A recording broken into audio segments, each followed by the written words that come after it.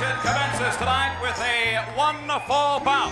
First of all, in the corner to my right, Rocky Stone. His opponent, he is Brad Ringen.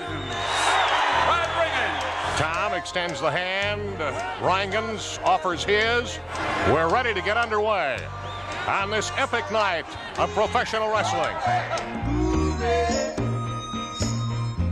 Down a crowded avenue. Welcome to the Wrestling House Show. Thank you very much, everybody, for joining us. My name is Joey. My name is Chris. All right, it is time for Super Sunday 1983, the American Wrestling Association of Minnesota. Very good. Is it from Minnesota? I guess, yeah. It's a it would be Minnesota-based regional, company. Yeah, absolutely. So, yeah, this is April 24th, 1983, coming to you from St. Paul, Minnesota, from the St. Paul Auditorium, I think. I think that's what he said. Sounds about right, yeah. It was a... There's literally no hype going into the show. Yeah. Now, of course, as you know, when we do these WWE official network reviews, there's no... If there was an opening on the closed circuit, which there probably was, I'm sure something... there was.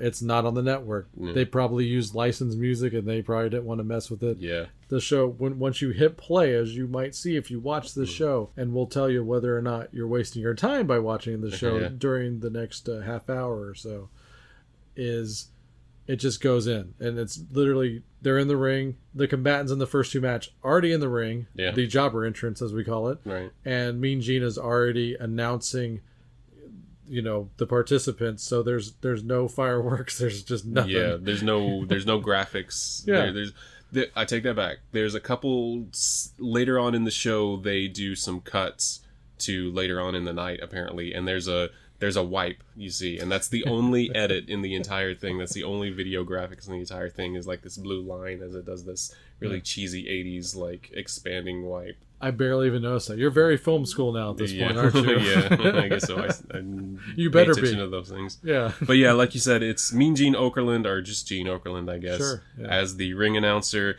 and Rod Trugard, right? Yeah. Trungard? Trungard. You said about as good as he said Brad Ringus. Right. Rod Trungard on the call. So it's just one guy in the booth for this.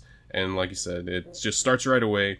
And the first match, we get right into it, is Rocky Stone versus, as you said, Brad Ringen or Ringen. Or Ringus or Yeah, Rangus or something. Ragunanus. And we're not doing that to be funny. Like that, Gene called him one name and Rod called him the other name, so they couldn't match up the pronunciation of his last name. Exactly. It looks like Ringen to me. Mean Gene, not so much a ring announcer, is he? He's an interviewer because Yeah. Well, I don't like him as an interviewer either. I know so. you don't, but He was fine in this show. Yeah, but like on the ring announcing portion, he sounded very unsure of himself a lot early on. It's like he Yeah. had stage fright somehow, Yeah. which is odd. Or maybe they just hired him and he just walked into the building and was like, all right, let's do this. And because you could see someone handing him notes Every time. every It's time. like they had a stenographer at ringside. Right. Right. So obviously he didn't prepare. It didn't look like or he didn't have time to prepare or whatever. I don't know. Yeah. It's 5:00 somewhere, right, Gene? All right. So, any decent show has a good, strong opener. Would you say that this was a strong opener for what the kind of show you're expecting to see? Does it set the tone?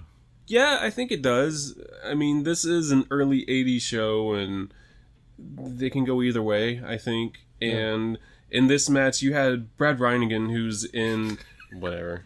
Yeah. Just want to see how far we can take How this. many different pronunciations we can and have. how many letters we Yeah. could use. It's almost like Scrabble. See how Right. many letters you can get on the board. He's got the singlet on with the The- red, white, and blue on it. He's The Olympic logo on the yeah, back. 'Cause he's he- official. Right. He is a experienced amateur and has many accolades in his Ooh, yeah. amateur career Oh, yeah. against Rocky Stone, who's just a wrestler guy.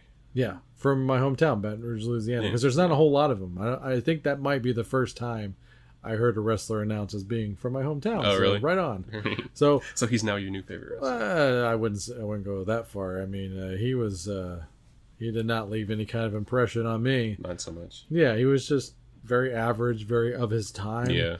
And 83 seems like it is almost kind of like what popular culture is in the 80s anyway.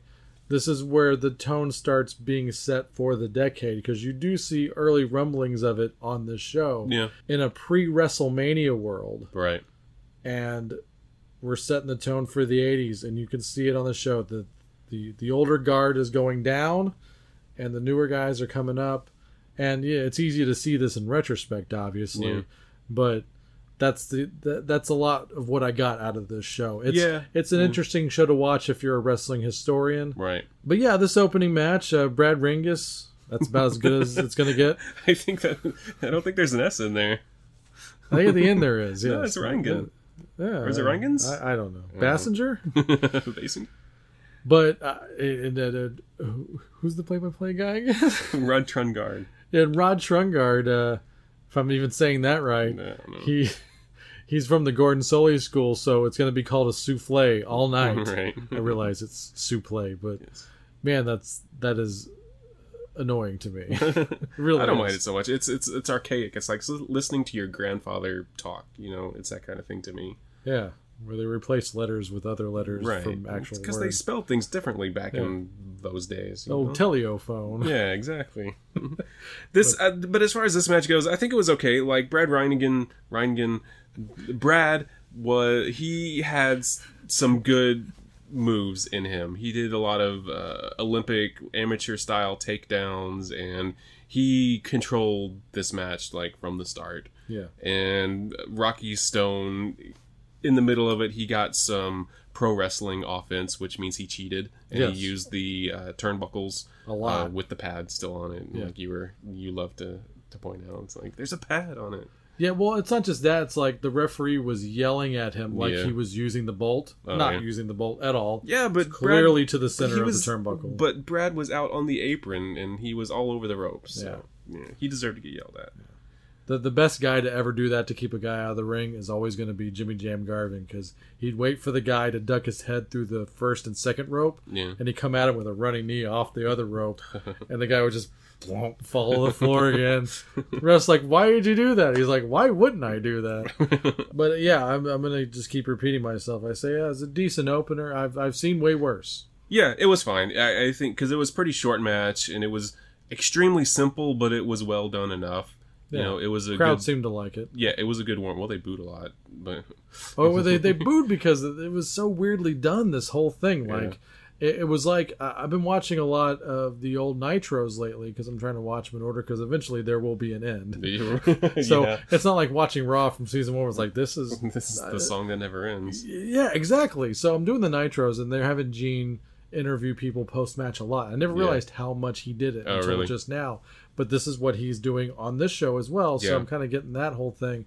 But it would be like if you were watching Nitro, and then while he's interviewing the winner of the match, they just start bringing out the next contestants. Oh, yeah. And so the crowd reacts to the people coming down the aisle, right? Which is the weirdest thing, because it's like you're really supposed to be helping put over this guy who just won, and now you kind of just hit the reset button, you know. So Rangan is being wrangled by Mean Gene for an interview. Yeah. And then he's the baby face, and all of a sudden you hear boos, and Gene has to actually explain to Brad why the boos are happening. Yeah. It's a whole thing. Yeah. So what does that lead into? What match does that lead into? Well, that leads right into, next out is Steve Regal. But not Lord Steve Regal, I guess. Right. It's not the Regal that we are more familiar with, I would say. It's the flamboyant American Steve Regal. It's not the guy that turned into William Regal. No. And he is going up against Rock and Roll Buck Zumhoff, who I knew nothing about going into this match. And I believe after the match, I'll let you know all about Rock and Roll Buck Zumhoff. So, that being said, I don't really feel much like reviewing any kind of technical aspect or shine he might have in this match. And that's it for me. I'm tapping out on Buck Zumhoff. Go Google him if you really care, but it's a terrible story. Yeah. You're almost better off. I mean, obviously now your curiosity factor is there, but you just launched 1,000 Google searches. Yeah. If you're familiar with the Jesus in The Big Lebowski, that route. Okay, most people will get that reference. Hopefully, yeah. So, Little end of episode spoiler here. Bottom of the list. On principle, it's not even that great of a match. I was going to say, like, just for my... I'm not going to go into the match because it's not really worth going into. There's not much to it, really. No. The match before this was better, and it wasn't a whole lot of match in that either. So, yeah, it's all right, but I wouldn't ever watch this match again not knowing what I know now. So you didn't even need that on the... And, yeah, so, but, yeah. I'm sorry about that. I apologize. No worries. Now I know if I ever see... I don't think I'll ever come across a Zumhofe match again, but I don't know. Oh, yes, you will. Oh, really? Super Clash. Oh, okay. I think he's at least on Super Clash 3. All right. But that has a lot of good wrestlers in it. So he might make it once again to the bottom of the list. We'll see. Yeah, we'll see. We'll see. And it even bugs me that he ever even wrestled for the Great World Class Championship Wrestling. It's like AWA I can kind of ignore to a point. But, man, at some point he will darken my door a few times going through the vault. Very sad.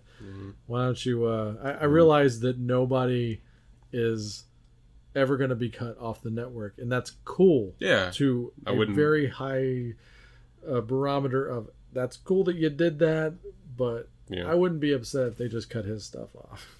I'm kind of on the other side. Like I wouldn't want them to mess with the show because of it. Yeah, it's censorship. I understand that. Not even that so much. Just keep him because anyway, you're bringing more attention to it by you'd bring more attention to it by deleting it. Yeah. And I see your point now, Chris. You're always good at convincing me. I barely said anything.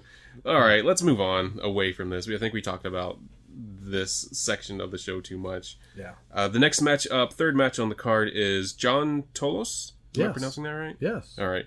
Versus King Jerry Lawler, as he was announced. What is Tolos's nickname that they gave him? The it's like the Greek. Oh, the Golden Greek. Yeah. Meanwhile, he just looks like Vern Gagne. Yeah. So it's just right. He did. Yeah. Yeah. But those of you in the know, if you are 80s, 90s old school fans, there was a very brief period where John Tolos was the coach who was the guy that succeeded Bobby Heenan as Mr. Perfect's manager.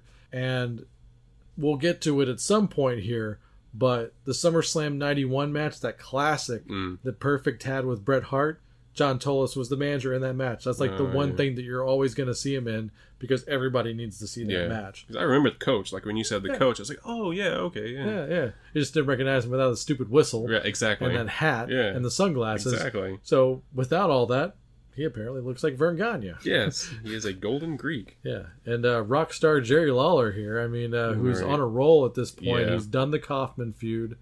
Still getting tons of, attention from they that. Were talking about his Letterman appearance on during this match and after during his ring entrance. Yeah. You might recognize Mr. Troy McClure Lawler from such things as The Late Show with David Letterman. Exactly. But and so I see Lawler, so I'm like, okay, the show's picking up. Finally, let's go for it. Yeah, and it was an okay match. It was completely one-sided. Jerry Lawler kind of beat the crap out of John Tolos. He did the side headlock thing where he wrenches down on it, and he kept doing it, and he kept doing it, and it went on forever. And I've never seen that since. I mean, that's the first time I've seen it, and I've never, in my whole time watching. Yeah, and he did it. Kind of did a similar thing. He did the punches on the mat, punch him in the head, and he just kept punching him. Yeah, so, it was very one-sided. Yeah, but it was fun because it was Lawler. He can do that kind of thing. And something to the effect that you said before we went on the air here tonight is they do something in that match that helps out your first time viewer. Yeah. They plant a seed for a certain stipulation that will come into play in a match later on. Right. You brought that up, and I was like, I didn't even think about why they would even do that. And they made such a big deal out of, is this a disqualification or not, to where it impacted the Lawler match. Yeah. But since it was so one-sided, like you said, it made sense to put it there in the show for later on. And that's totally cool. That's the one thing you could take away. If you're even a booker or promoter, watch this show just for that reason. And you'll know what we're talking about once you get to the world title match later on. Yeah. That's all I want to say about it without spoiling the show. Sure. It was set up to where Like, in this match, it was a little bit confusing at the time because I don't think the referee and the bell guy necessarily were in sync. Yeah. So it was a little confusing for the audience as well, but that actually drew more attention to it, which made you want to know exactly what happened. Yeah. And then 2 matches later, Jerry Lawler's doing commentary. He talks about it again. Yeah. And then 2 matches after that is the world title match where it pays off. Yeah. So it's like... really cool, actually. You're talking about like movie structure, and this is like exactly what you would do in a movie. You set it up, you'd revisit it, and then you pay it off at the end. And that's what they did. I don't know if it was intentional, but it, like, when you think about it that way, it seems like it kind of was, because it ties the whole show together. Yeah, I can't imagine it was such a happy accident. And Yeah. we're just looking at it through like any kind of rose-colored glasses, and we're Right. trying to maybe grasp at straws to enjoy the show more than we Make might it, yeah. potentially have. Yeah, But right. yeah, I think it's there for a reason. Yeah, you're right. I think so.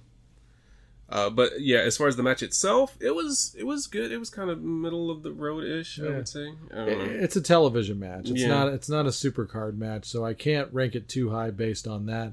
But even at that point, that was probably the most enjoyable match on the for card sure. so far. Easily. Yeah. And then there was a little bit of a time jump here. This is where the wipe came in, or one of them. Yeah, I wonder if there was anything unaired. Yeah, that's what I'm wondering, Yeah. if there was some stuff that we missed. But the next matchup was a women's tag team title match. The champs of Joyce Grable and Wendy Richter versus Judy Martin and Velvet McIntyre. Yeah, and Richter and Grable were known as the Texas Cowgirls, right? Yes. Yeah. So, and no name for the other team. So we may see how this is going, but no, I'm just kidding. But interestingly enough, the baby faces, McIntyre and Martin, both appeared in the first women's elimination match of the very first Survivor Series. And even though the other two, I know, of course, Wendy Richter had time in WWE, but she actually wasn't in that match at all. She was way gone by then. Oh, yeah. So, and for me, that's the first time I've seen Velvet McIntyre wrestle in boots. Yeah, you were talking about that. Didn't think about it until you had mentioned it, but once you mentioned that, hey, she's wearing boots, I couldn't not notice it.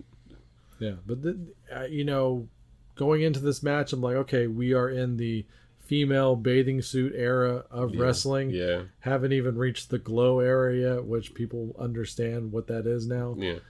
And so I wasn't expecting much out of this match, but I gotta say, this match overshot my expectations as to what I thought it would be. Yeah, it was a lot of fun. I think it didn't have, because I was kind of mentioning this when we watched it, like, it didn't really have a focus to it. Like, it was kind of all over the place. Yeah. Just kind of people coming in and out and doing stuff. Yeah. But the stuff that they did was really fun, and there was a lot of energy, and they were doing a lot of, I wouldn't say high flying, but it was fast. Yeah. Like, fast paced. The pace and was the very moves were good, and they were back and forth and all over the ring a lot.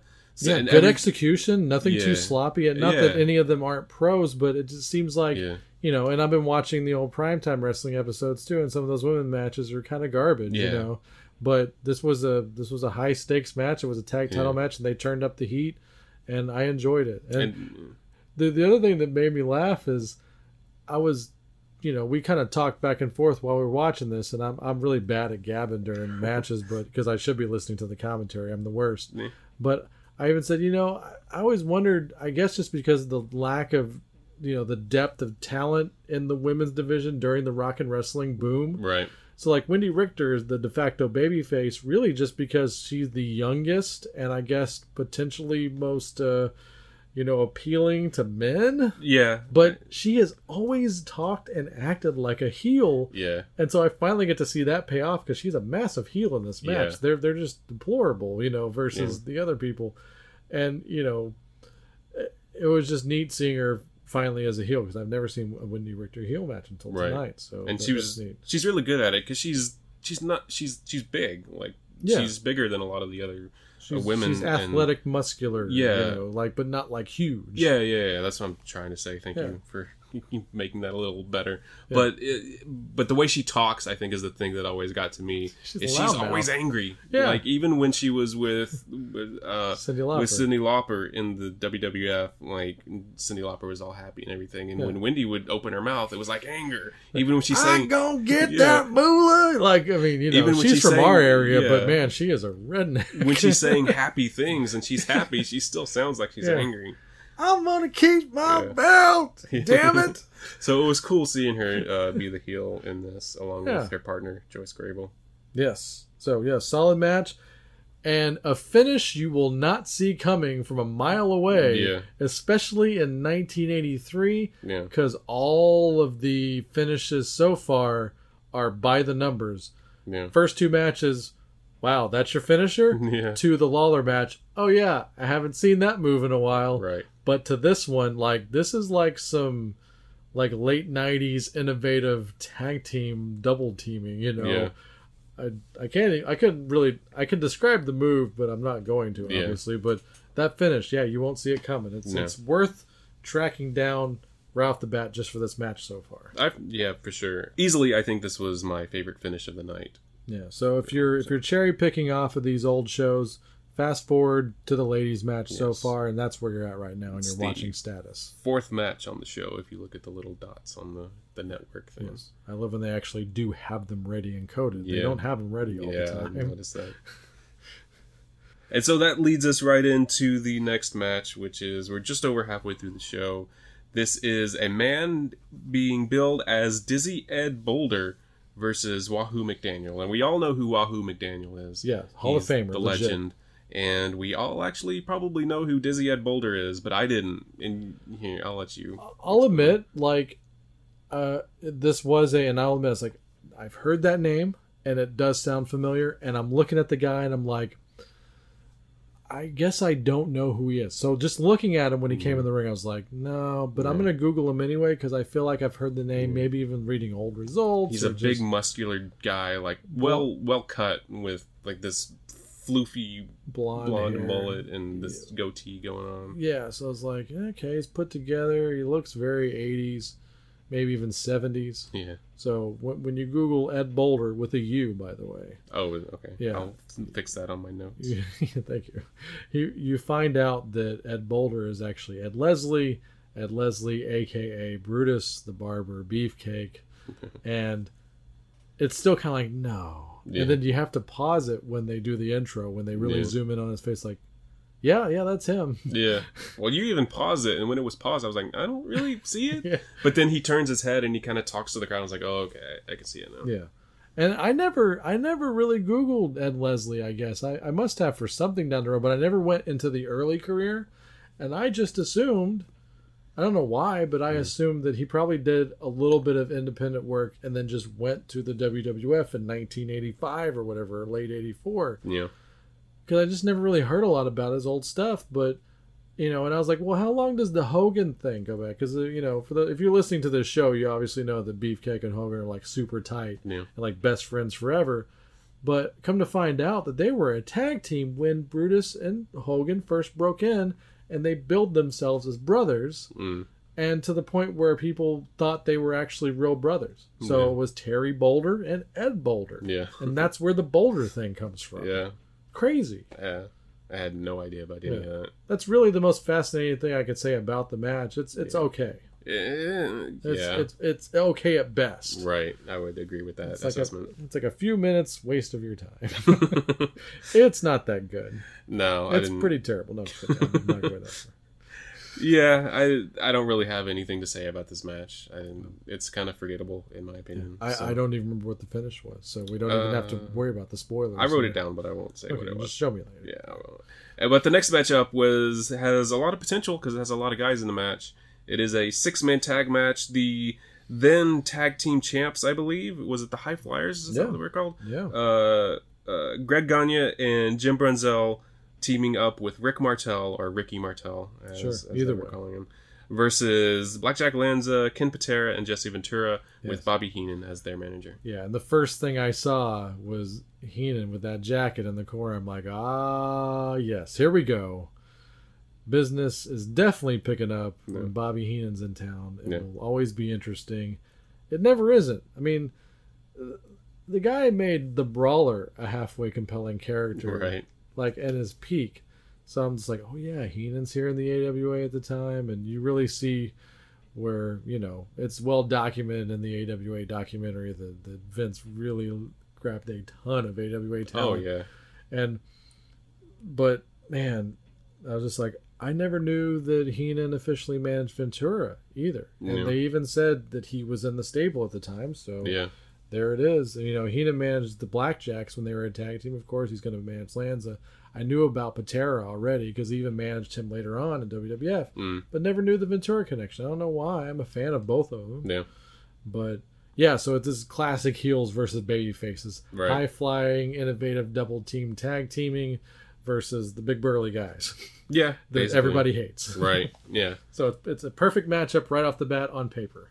Yeah. On paper, I think in execution it was okay. Yeah. I enjoyed it for the time that it went on. I think it may have kind of dragged a little bit here and there because they went back and forth a little, like quite a few times. A little bit, but it does give into that fun, unpredictable 6-man melee kind of thing. A few times, actually. It built up well to the finish, which, like in any and every modern match, it always finishes with this big melee going on. Yeah. And that's what this kind of ended up with too, which did lead to the match being a little bit confusing as to what happened at the end. Yeah. Actually very confusing because they had to explain it. And semi-spoiler, I'll just say this because you see, I see this match in the ring being announced. It hasn't started yet. Yeah. And I'm like, oh, this is going to be really good. So Yeah. I don't want the listeners out there to go into this match thinking this could be really cool and a cool nugget in the network. Yeah. Apparently, for that particular event, they hired some future WCW camera operators because they missed the finish. I'll just say it. They blew the finish on television, and you have to find out literally through some in-ring, unmiked storytelling what really happened. Right. You have to piece it together when it's over because there was that much stuff going on that, the finish got lost in the shuffle. Which is ironic because at the very beginning of the show, in like the first or second match, the commentator, Rod Chungard, was talking about how good the camera work was. Yeah, he put that camera work There's over. a match going on in the ring, and he's like, oh, man, look at that camera work. Well, that was the break a leg, wasn't it? Yeah, exactly. Thanks, guys. So that paid off too later in the night. So that was on purpose. That's my excuse. As intentional as that first seed plant was, Right. huh? You're saying. Yes. So the match Yeah. better on paper than in execution, but it was still an entertaining match. Yeah. It might do well at the end. We'll see. Yeah. The next up is the second to last match of the night, but it is actually the world title match. It is Nick Bockwinkel, the champion, with Bobby Heenan versus Hulk Hogan. Yeah. And I can think of a whole bunch of other supercards and pay-per-views. Well, not a whole bunch, but there's a decent amount. You're thinking, why is the world title match not closing? I mean, you've seen other world title matches not close a show. Yeah. And they did it a lot more back in the day. And for those of you who know why they did it, if I go into more detail, that also spoils the execution of how the show plays out, including the world title match. But I will say it happened a lot more back in the day than it does now. Yeah. So it's not out of the question. Yeah, sure. But here, right off the bat, though, we live in a day and age where they're not really feeding us Nick Bockwinkel. Right. Like Hulk Hogan, Ric Flair, and even to an extent, Dusty, Harley. Yeah. But I feel like Nick Bockwinkel, even though he's a big favorite of Hunter's, like he doesn't get mentioned as much. He's kind of the great world champion that doesn't get a lot of respect, especially from the new guard. And so I'm glad Hunter's a champion of Nick Bockwinkel because he is one of the best consummate overall wrestlers of all time. Yeah. And this match proves it. And what other piece of evidence do I need to point to, Chris, that Nick Bockwinkel gave Hulk Hogan a good match? Yeah, I agree. It was one of the better Hogan matches I think I can remember seeing, which says a lot. Yeah, he didn't start getting into that whole less is more thing until he won his first world title. Yeah. And even then, he had those first couple of years are okay. Yeah. But yeah, anything after like 87, it's kind of sometimes hard to watch with Hogan. It's the same match. But Bockwinkel was going to make sure that this was not going to be an atypical match. And, for all I know, he's an autopilot at this point because he's like at least a decade into his career. It almost kind of felt that way Yeah. at times in the match because, like we were commenting on when we were watching it, this isn't a spoiler, but Bockwinkel just kind of kicked out of everything. He took a lot. He absorbed a lot of punishment. Yeah, dude. And he just kind of rolled his shoulder up off the mat a lot and Yeah. just got like out of things. Which ever since the year 2000, I've been calling that the Kurt Angle kickout. Yeah. Which it's not an animated kickout. Right. It is literally lifting your shoulder up almost out of view of the camera, but you got it up. Right. Using as little energy as possible to get your shoulder off the mat. Yeah. Because he would do that. He would put his foot on the rope a few times, I believe. Yeah. And he kicked out of stuff you thought it was Yeah. it. Like So, just right on without any other kind of leverage, he just kicks out. Right. Which shows he's a smart wrestler because Yeah. he's not expending energy Yeah. to do it. There was a little bit of controversy in this match. Some of it was obviously scripted, but some of it seems like there was a miscommunication or something. Oh yeah. Yeah. There is. They use a special referee in there, and Lord this- James Blears is Yeah. the special referee. And I looked up this guy's bio. This is not a guy I'd want to piss off, even in death, because Right. he just left us about a year and a half ago. But he seems like one of those guys that was like a legit tough guy. Yeah. He was in the Navy. He's a professional surfer, which those guys aren't pussies. First of all, I mean, they're not. I mean, like there's a I'm discipline. not saying they there. are. Don't put words in my mouth. He's waving at me like, but he used to be like roommates with Stu Hart. That right off there scares me. Yeah. So this guy was a beast in his day, but yeah, as a referee, kind of like I'm going to reference this that we're going to review down the road here. At the very end of 1990, they used Dick the Bruiser as the special referee for the world title match in Starrcade 90, Okay. and it's a train wreck because he's not at all a referee. Right. I will say this guy was a better referee than Dick the Bruiser. So now Right. you can expect terribleness Wow. once we get to Starrcade 90. But there is just that one point in the match where you really notice him as the referee, and that's when he fucks up. It was only one thing that he really did. Yeah. But it was super obvious, and he tries to defend himself. They pull him into the booth Yeah, in they the do. main event. Yeah. And he tries to defend what he did, but I like you that he can't- buries Hogan during Yeah, it, though. That was the exactly. best part. But you can't, like, it was just, he messed up. He screwed Yeah. up.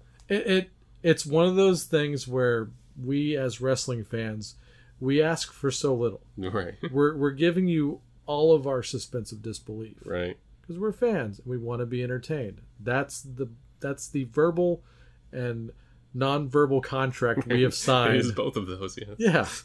So whenever it's like, wow, that's really fake. Yeah, exactly. Whenever those things happen, Right. it just kills it. Yeah. It just kills it off. But that being said, the crowd was real shit hot during it. The psychology was overtly decent. Yeah. So I still liked the match, that being said. Yeah, and I think I mentioned before that it was a controversial finish. What we were just referencing was not part of the finish. So the controversial finish actually, it didn't hurt the match really. It makes it memorable, and it adds intrigue for whatever comes later with these Sure, guys. So I'm sure, yeah. It worked for what it was supposed to do, and as a match on its own, it still works as well. Yeah. And especially, like, these are some of the shows that I actually don't have an advanced knowledge of any of the results. Yeah. So I like watching these shows strictly for that reason. So it left me a little surprised, and I dug that about it. Yeah. It's a thing that would become quite the tradition later on in other federations. Once Yeah, again, without yeah, spoiling. So some of you might know what I'm getting at here, but let's move on here, past the controversial world title match into the main event, Yes. which has no titles involved. It's No. just strictly a grudge match, Right. and a violent one at that. Yes. It is a tag team match. The team of Mad Dog Vachon and Vern Gagne. An odd couple. Yes. Versus the Sheiks, I believe is the Yeah. team name that they were Yeah. going by. Sheik Adnan Al-Kasi and Jerry Blackwell. Yes. Who is not Middle Eastern. Yeah. Al-Kasi is legit Middle Eastern, born in Baghdad, who may have ties to Saddam Hussein according to his autobiography. Right. Yeah. We don't know for sure, but it makes for a good story, doesn't it? Yeah, you were telling me about it, and I was like, okay, how much of that is actually true? Yeah. But you showed me the picture, and I don't know how well photoshopping or pre-photoshopping was back in those days. There's But no shadows on the nose in the Right, shot. Yeah, Okay. but there's a picture of him with Saddam Hussein. We'll get Jesse on apparently, that. so, yeah, right. Yeah, that'll clear things up. Hey now. Now we are going to get into a fight. But the match, it was kind of weird as a main event, I guess, because I don't think It was a fun match to watch. I'll say that. I think it's for the times that is a good closer. That's Yeah. how we did it back in the day. I think, to me, I guess what I'm trying to get at is that if I was looking at this card, not knowing what they were going to do on the actual show, I would say that this should not have been the final match on the show. But I don't know about the grudges going into it either, so that could have played a big part. That could have been what their television was all about. It could have been. What would be a good equivalent for that nowadays that modern fans could reference? There's been a few of those things. I guess like putting like Strowman and Reigns over like a title match or something, or something like that big match that they pay attention to more than anything else, regardless of titles. Whatever they put the most television into, Yeah. like the most time given, where you have those programs where the world title picture is a little weak, Yeah. so you give it to this thing over here. So we've seen this Yeah. before, so that's what they did here. And I gotta say, man, you had a bunch of old timers in there. I mean, Yeah. like even at that point, Al Cassie's no spring chicken. Vern Gagne coming out of retirement to do this match. Yeah. Mad Dog Fashawn is in the twilight of his career easily. So I'm really just kind of dogging these guys. I don't mean to. All due respect. Yeah. I sure as hell can't do it and couldn't do it. Mm-hmm. But man, those guys, they know how to turn on the violence when they want to. It was just like, whoa. Yeah. And for, I'm looking at this through 1983 goggles thinking this would be duly impressive, especially if I was watching it back then. Yeah. And it's not bad now. Yeah. It's it's a bit garbage, but Yeah. that's and they never seem to establish, is this a no disqualification or not? But they let a lot of stuff go if it wasn't a no disqualification. Yeah. I don't know if they announced. I don't think they announced it as DQ, no DQ. Yeah. But The ref kept admonishing them like he was going to disqualify them, Yeah. but I'm like, for what? For the chair shot in the first 2 minutes? For the belt?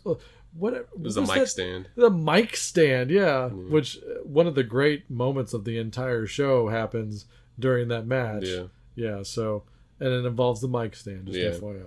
So chairs were used, mic stand was used. Al-Kasi had a cast on that he used, but Yeah, and he had a huge arm cast that would Yeah. put Bob Orton to shame. right. And he had one of those big hard rubber things around his fist. Yeah. I like that I'm doing the radio version Right. of the visual. But, of course, that's going to get used as a weapon Yeah. and could also be used against him. And it was. Right. And There was blood in the match. So. there was blood. There was injury psychology. I got to say, man, making fun of Vern Gagne being 100 years old and wrestling this match. But, the guy could just go in there and play up to that psychology and have it work into the finish, regardless if it's a win, lose, or draw, or what kind of revenge he's Sure. after, Yeah. getting his pound of flesh. But, he was so crisp in his delivery when he was doing most of that stuff. I mean, he's definitely the wrestler of the bunch as Yeah. far as classic wrestler. Oh yeah. But when he would go there, everything kind of had a purpose. Even in ways he would figure out how to, going for a cover, he does little things Yeah. that you notice, and it's like you don't see that in matches. Right. And we're still seeing stuff during this whole show where people are just giving sloppy covers, shit covers, and there's no reasoning by having any kind of Greco thing but every now and then when you see a guy do it, it totally sticks out. That's why watching a guy like William Regal down the road was so fun. Even those little things like putting the forearm in the face and and just grinding it in as he's doing it. Because a lot of people do that now. Yeah. But he would actually move his forearm across the face as he was pinning him. yeah. So watch Al Cassie's arm the whole match, and Yeah. you're gonna really have a good time there. Yeah. Al Cassie's gonna have a really bad time, Right. but it's a fun violence match. Yeah. And like I said, for the time, it holds up well now. I didn't hate it. No, I actually enjoyed it. And I think even though I said that I would have switched them if I was writing up the card, Yeah. I think this was a good close to the show. It was a good release after everything else that had happened. Yeah. Because it was different than everything else that had come before. Yeah. And it was a lot more fun, I think, than a lot of what had transpired previous to it. Yeah. And like any well done card, thankfully for their sake, the last two matches were the big crowd pleasers. Yeah. So definitely. I think they kind of pulled off a successful show. Yeah. Just kind of looking at it now, it's I think people mostly went home happy that night. Yeah, and even watching all these years later, I think it was still it built up to a decent show by the end of it. And us not having seen any of the syndicated television build. Yeah, exactly. Knowing nothing, I knew less than you did going into it. And that's saying a lot. But let's get to the match rankings, bottom to top, just like we always do. This is my favorite part of the show. All right, so there are 8 matches on the show. Ranking in at the very bottom, we already mentioned it. It is Steve Regal, not that Steve Regal, versus the man who will not be named. Moving up to number 7 on the show is Dizzy Ed Boulder versus Wahoo McDaniel. Coming All in, due respect, Wahoo. And Yeah. I think Brutus is underrated, actually. I'm sure they both had better matches than this. Brutus hadn't got there yet, Yeah. and Wahoo was in the twilight. Yeah, That's so one they of were those like things. ships passing in the night, and it just didn't come together this time. Yarp. Coming in at number 6 was the opener that we talked about. That was like a decent, fine opener, whatever. Yeah. It was Rocky Stone versus Brad. Roman Reigns. Coming in at number 5 is John Tolis versus Jerry Lawler, which, like we said, it could have been better. There were things in it that made it could have been better. That we mentioned the one-sidedness of that match. It just kind of shows you how the other matches did overall in our eyes. So Jerry Lawler had a lot to do with our enjoyment of that because we know and love Jerry. Yeah, exactly. Then jumping up quite a bit in quality, I think there's a big gap in between these two. Coming in at number 4 is the women's tag team title match of Judy Martin and Velvet McIntyre versus Joyce Grable and Wendy Richter. Very enjoyable. And that was the front runner as it happened. Yeah, definitely. That was kind of the barometer where we said, okay, is it better than this or worse than this? And then we just kind of moved it from there. Yeah. So coming in right above that at number 3, because all these, I think this match, we had a tough decision between these two. Coming in at number 3 was a 6-man tag match. Blackjack Lanza, Ken Patera and Jesse Ventura versus Greg Gagne, Jim Brunzell, and Rick Martel. And that's strictly because of the finish. I believe it would have contended into 2 if it hadn't been for that damn finish. Yeah, I agree. Yeah, so once again, keep your low expectations, but it's fun to watch these guys move around. Yeah, for sure. And then coming in at number 2 is the main event tag match, the violence match. Mad Dog Vachon and Vern Gagne versus Sheik, Adnan Al-Kassi, and Jerry Blackwell. Not the fashion guy, Jerry Blackwell. Is that a fashion guy? Mr. Blackwell? Oh. Okay, all right. Boy, that's a dated reference. Anyway. That's so old it could vote. Coming in at number 1 on this show is the world title match. Nick Bockwinkel as the champ versus Hulk Hogan. And of course, with Bobby Heenan at ringside, always helps the star rating of any match. Yeah. He didn't make... Not so much in this one as he did in the other one. Yeah, he did make his presence known, but not as continuously as he usually does, I think. Yeah, and I think that's a lot of that's just respect for how much he loved Bockwinkel. I know he loved that guy, and I think he's like, I never would upstage him in a million years, and he didn't. Yeah, he didn't need to. He didn't need to be in there to make it a good match. No, so. It actually did work on its own. Yeah. So once again, as a show overall, it's a 50-50 show. Yeah. I don't know if we're ever going to get into any kind of percentages, but you're right. The top 4 matches, if you are intrigued, those are the 4 matches to go to. If you are a cherry picker, if you just want to watch a show you've never seen for 2 hours and change, it's not the worst decision you could make. Flip it on while you're cooking dinner or while you're doing laundry or something around the house and have it on. And yeah, I do that. When these matches come up, when you remember, okay, women's tag match, okay, now I'm going to start paying a little more attention. Sit down and watch it. There you go. It's a good way to be. That's what we do. Do we have a suck barometer? I mean, spoiler. I mean, December to Dismember is probably my suck.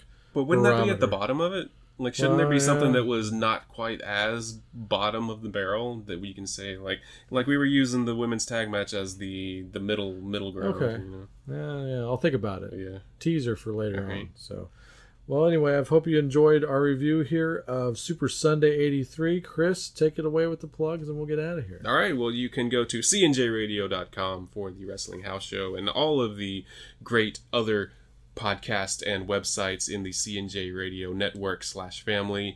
We have Rock Strikes 10, hosted by Joey over there. Want to say anything about Rock Strikes 10? Listen and subscribe to Rock Strikes 10 if you love music. There you go. And we also have another music podcast hosted by Randy. It is The Synaptic. Go listen to that for an eclectic collection of music. And if you want to, you can go to The Last Theater on the Left, where there should be some good movie reviews and some podcasts, hopefully at the time of this recording, going to be coming out pretty soon. The reviews are great, Chris. I read every one of them. Thank you. And yeah, if you want to get in contact with us, just go to cnjradio.com. I think probably the fastest way, you can either email us, but if you go to one of our Facebooks, that's probably the quicker way. If you just send us a message, we'll respond to that pretty quick. Every time. Yeah, we love that kind of feedback. If you were compelled to watch Super Sunday 83 because of our review, and you thought we were right or wrong about anything on there, we'd love to hear from you. Yeah. We like opinions. If you get angry at us for steering you towards a couple of these matches, let us know. Yes. And then we'll try to convince you why we were right. Just don't Google the guy we talked about and be mad at me later on. That's on you. Well, they're going to do it now. Yeah. All right. Thank you very much, everybody, for tuning in. We'll see you on the next one. Bye. Really couldn't get away too soon. No, no, no, no. I'm not quite sure how to say this. Kim Basinger? Basinger? Ringens! Rangans, Basinger? Basinger? Brad Rangans. Brad Ringens! Sunny days this way. We're gonna talk and laugh our time away. I feel it coming closer day by day. Life will be ecstasy, you and me endlessly moving on a Sunday afternoon.